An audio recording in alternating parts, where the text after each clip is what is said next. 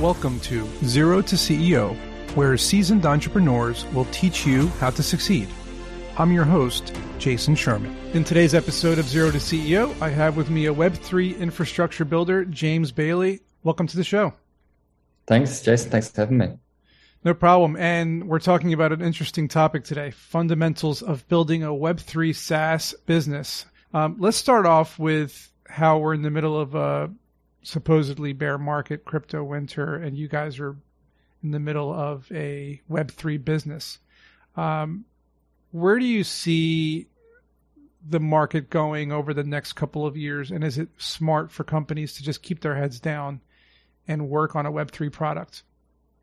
Yeah, so obviously, as you said, we're in a bear market. There's no denying that right now. And that's universal. It's not just within crypto. I think you can look at most tech stocks out there and everything's a little bit down, right? We're heading towards recession. This is actually interesting, one of the first bear markets in crypto that is tied to kind of the macroeconomic markets. So it's a bit different in that way. For us in the ecosystem, really all you can do right now is continue to put your head down and build, right? There is capital out there still. It's not as easy as it was back in November to raise money. People were raising obscene valuations back then. But for us in the space, just keep your head down. So I think that's relevant for everyone building a startup, whether you're in crypto or not.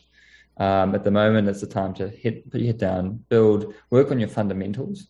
Being able to build a massive product that's going to require huge amounts of capital to survive is probably not the best thing to do right now. And speaking of that capital, there's like, in 2017, a lot of these companies were using ICOs, initial coin offerings. It was their version of the IPO to raise the capital for their money and for their company. And a lot of those companies fizzled out and disappeared. And then there's like just the venture VC way of raising equity and getting money that way. So what is, in your opinion, the right way to go for Web3? Is it, releasing your own token and trying to sell coins to make money, or is it still the venture capital route? Which one would you say is better? I think it's a mix of both, right? Back in the 2018, 2017 days, you could do an ICO, or you could perform and carry out an ICO, initial coin offering, without really anything built, right? With just an idea and a white paper. Yep. And a fancy website, which is pretty silly when you think of it. So in this silly, but everybody was doing it though. Everyone was doing it, right? Because in order to build an idea, you had to fund it. These days, we find a hybrid of both, right? There's usually the VC capital coming in for early stage companies. A lot of VCs only do small checks for early stage businesses. But the expectation is for most of these companies to figure out their token utility and to launch a token down the road once they probably have a little bit more in place.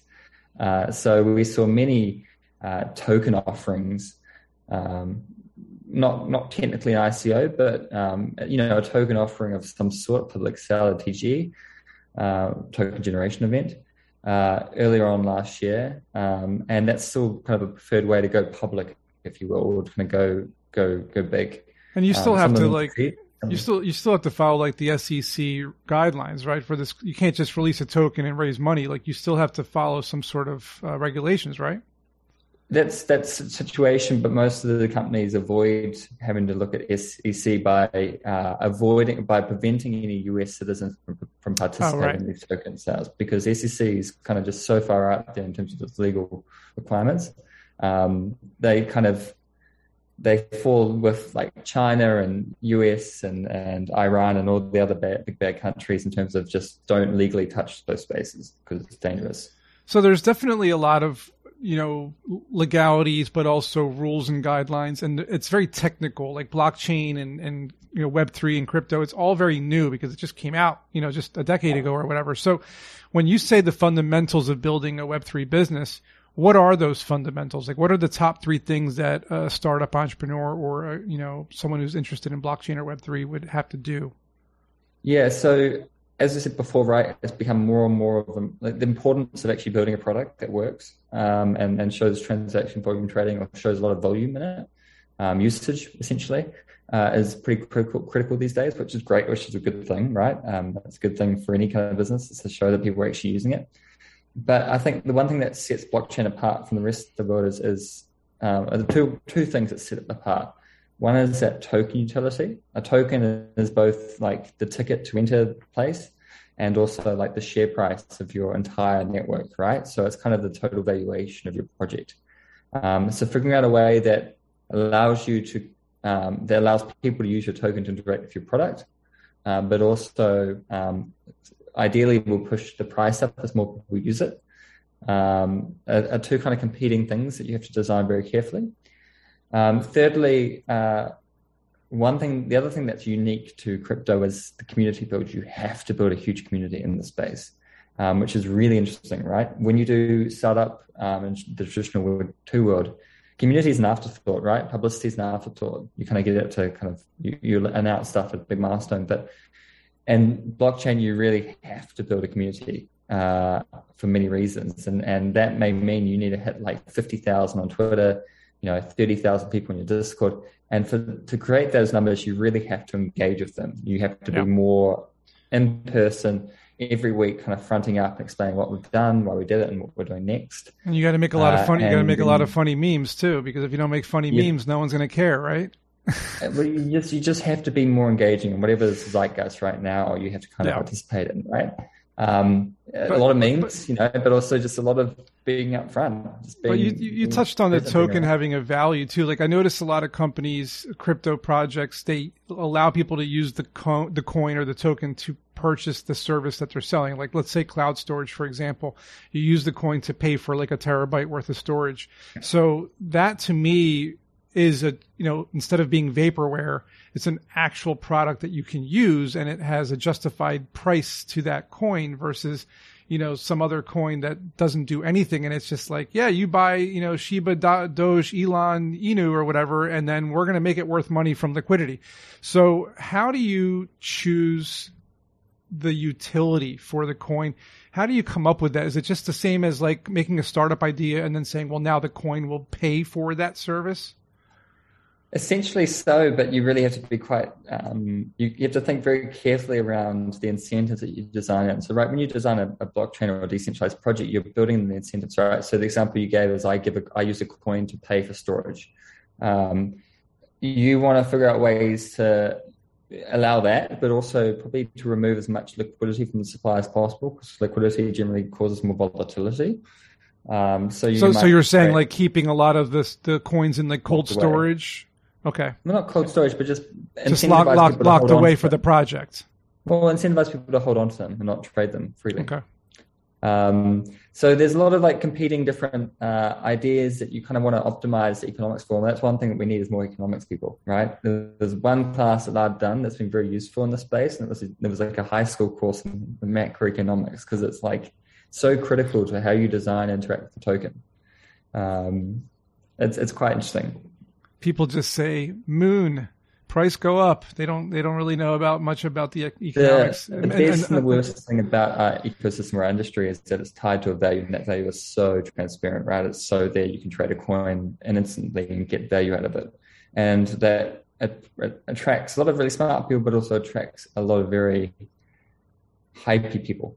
Yeah. People that are driven by the hype, or driven by the get rich quick. Well, in a way, a winter is a good situation to shake those out of the tree.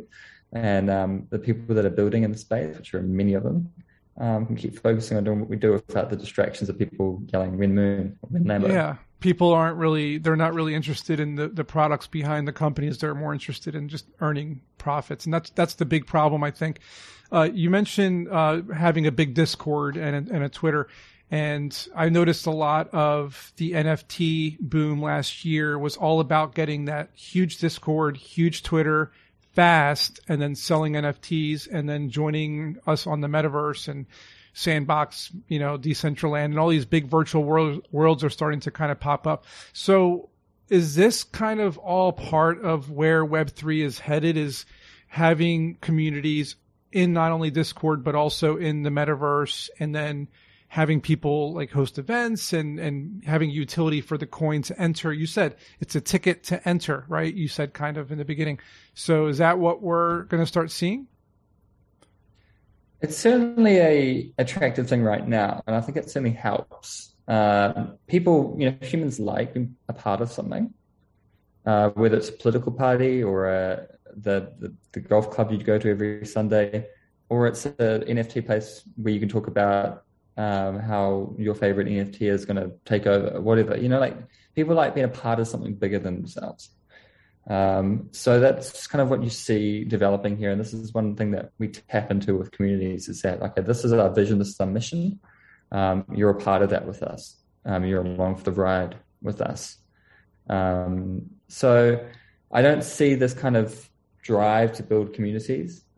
Obviously, I think there's a little bit, you kind of miss, I don't know, like if that's true. I'm sure some people, create a community for the sole purpose of being able to shill NFTs to them. But I'd like to think that a lot of people will put more better approaches or nicer approaches than that. And so there's so many competing companies out there. I mean, if we just put aside NFTs even, yeah, there were like 1 million of them and they all looked the same. There was frogs and toads and dogs and cats and punks and this and that. Coins are the same thing. There's like 10 privacy coins. There's like 10 storage coins. There's 10 this. So how do you grow your community and market in those saturated spaces? How do you differentiate yourself? How do you get a community? It's not that easy, man. It is not easy. No. Where we are is like 97, I think, where there is so much growth in this internet bubble. And everyone's like, wow, I could build this or build this. And there's about 4 variants of pets.com. We're trying to create that niche because it's brand new land grab. It's all kind of new ideas. You're doing the same as someone else, but there are many, and you'll know this, Jason, there are many reasons apart from technology, apart from the right time, that results in a business being a success and one being a failure, right? There's a lot of luck. There's a lot of, other stuff as well. So you think we're in the AOL chat room phase. We're 1997, Amazon, Google, eBay, they just came out. There's another 100 websites that are about to die in 2 years. Nobody knows which ones they are. Pets.com is one of them. And so we're at that phase where we're figuring out which players are going to win and which ones are going to die. Even though like 2017, 18, we lost a lot along the way there too, because those companies are all, and then we have all the ones that was a tiny, like compared to the size of the right now, that was tiny. So we haven't even seen the tip of the iceberg. It feels for us in the industry that we are kind of around them. There is still a lot of crap out there. There's a lot of people doing the same derivative thing, but there are a lot of new ideas coming through. There's a lot of real smart people in the industry, right? I know a lot of people we did a lot of work with Berkeley University, and they had this Masters of Financial Engineering course, which was historically designed just to send the smartest people to hedge funds. But you're finding, I was talking to the course coordinator, and she was saying that a lot of them are going into crypto at this point in time. And when you say crypto, you mean they're going to like the blockchain route, right? They're using Solidity potentially, because let's touch base here for a second. We have a number of programming languages that are like either on the Ethereum network or Polygon, Formatic, and et cetera, et cetera. And these are, again, complicated new programming language that developers now have to learn, right? And they're also not very easy. I've tried to do a little bit of it. It's not easy. It's not like JavaScript and PHP and HTML, CSS. We're talking about some complicated stuff. If you're a young software developer right now, there are like 2 leading edges of software development in terms of like where the most high-tech development is right now. It's AI and it's blockchain. So it's naturally appealing to a lot of people. Yes, these are quite new, quite difficult coding languages. Solidity is a pain in the ass. Rust as well, which is also another coding language in blockchain, is quite difficult, but it's also very high performing. And a lot of other industries are picking up on that. It's like C++, but nicer. Or C, but nicer, sorry. Right. So... yeah, it's still a little bit hostile, and I guess that's why I say I characterize we're in 97 is because, like, even though you see a lot of these cool websites, on the face of it, see a lot of really splashy brand names, a lot of really kind of shady things. There's actually a lot of infrastructure beneath the scenes, a lot of like tools that developers need and use on a daily basis, like the Stripes of the world, or Mixpanels, or the ways you notify people, all these different other services that other companies require and use to build. And we haven't quite built those yet. Or we're still working on those. We don't have like there's still a lot of like under the hood stuff that we're working on at the same time. Yeah, I know what you're saying, like Stripe for payments. Like, well, there is UTrust for payments, which is pretty big so far. But there's no WordPress for blockchain as far as I know. So I get it. And AI and blockchain, you put both of those together, I'm noticing those companies are really pushing those two at the same time, right? Because like Agrello with using AI for legal documents, right? So on the blockchain. So there's a lot of cool stuff out there. So what exactly does Subquery.network, which is your website, Subquery.network, what do you guys do exactly, and how do you work in Web3? So essentially we're one of those infrastructure companies, and our focus is on data. So blockchain it's a chain of blocks from the name. It's actually a really bad way to store data when you want to query that data. So the reason why is because every bit of data is split across all these individual blocks, and you can't like scan all the blocks at the same time, right? You kind of like peek into one at a time. So if you want to like ask a question like, what was the last 10 transactions I've made? You don't immediately know what blocks include a transaction that I made, right? You have to go through it like that. So you're like a search engine for the blockchain. It's a search engine for the blockchain. That's very interesting. It's a way that you aggregate data and use it in applications. So if you're building a front-end application, which a lot of these applications are doing, like an NFT marketplace or a DeFi application or wallet, you need access to data that you can't get directly from a blockchain. And Subquery as a service is an open source service that allows you to do that. It allows you to do that both in a custom way, a flexible way, so you can get whatever data that you want, but also in a decentralized way. So that indexing process to collect that data can run in the background, and anyone around the world can do that. And it's decentralized in that way. We don't have to rely on a centralized service to do that collection. Love it, man. Subquery.network, guys. Check it out. Search engine for blockchain. Who would have thought, man? And we definitely need that. So that's really cool. James, thanks for coming. I appreciate it. Is there anything else you want to tell the world in terms of what they might expect in the next 5 to 10 years? I think you'll see a lot of change. I think you'll see a lot of, as you say, companies going down, maybe running out of steam, realizing that they were just a derivative copy of something else and they're not going to survive. But I think you'll also see a lot of, I think we'll hopefully in the next 5 years see the first applications that really anyone can use that interact with blockchain, and probably that you don't even know that they do. So we're kind of at that point where accessing the internet has become a common thing to do. Interesting. I agree. Blockchain will be huge 5 to 10 years, like HTML, right? So here we go. Awesome. Thanks again, James, Subquery.network, and I'll see you guys all in the next episode. Hope you enjoyed the episode. If you learned something today, please support this podcast by subscribing to it, sharing it with your friends, and leaving a 5-star review.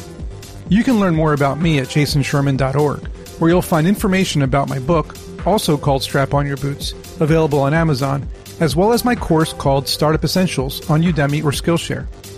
I'll see you at next week's episode.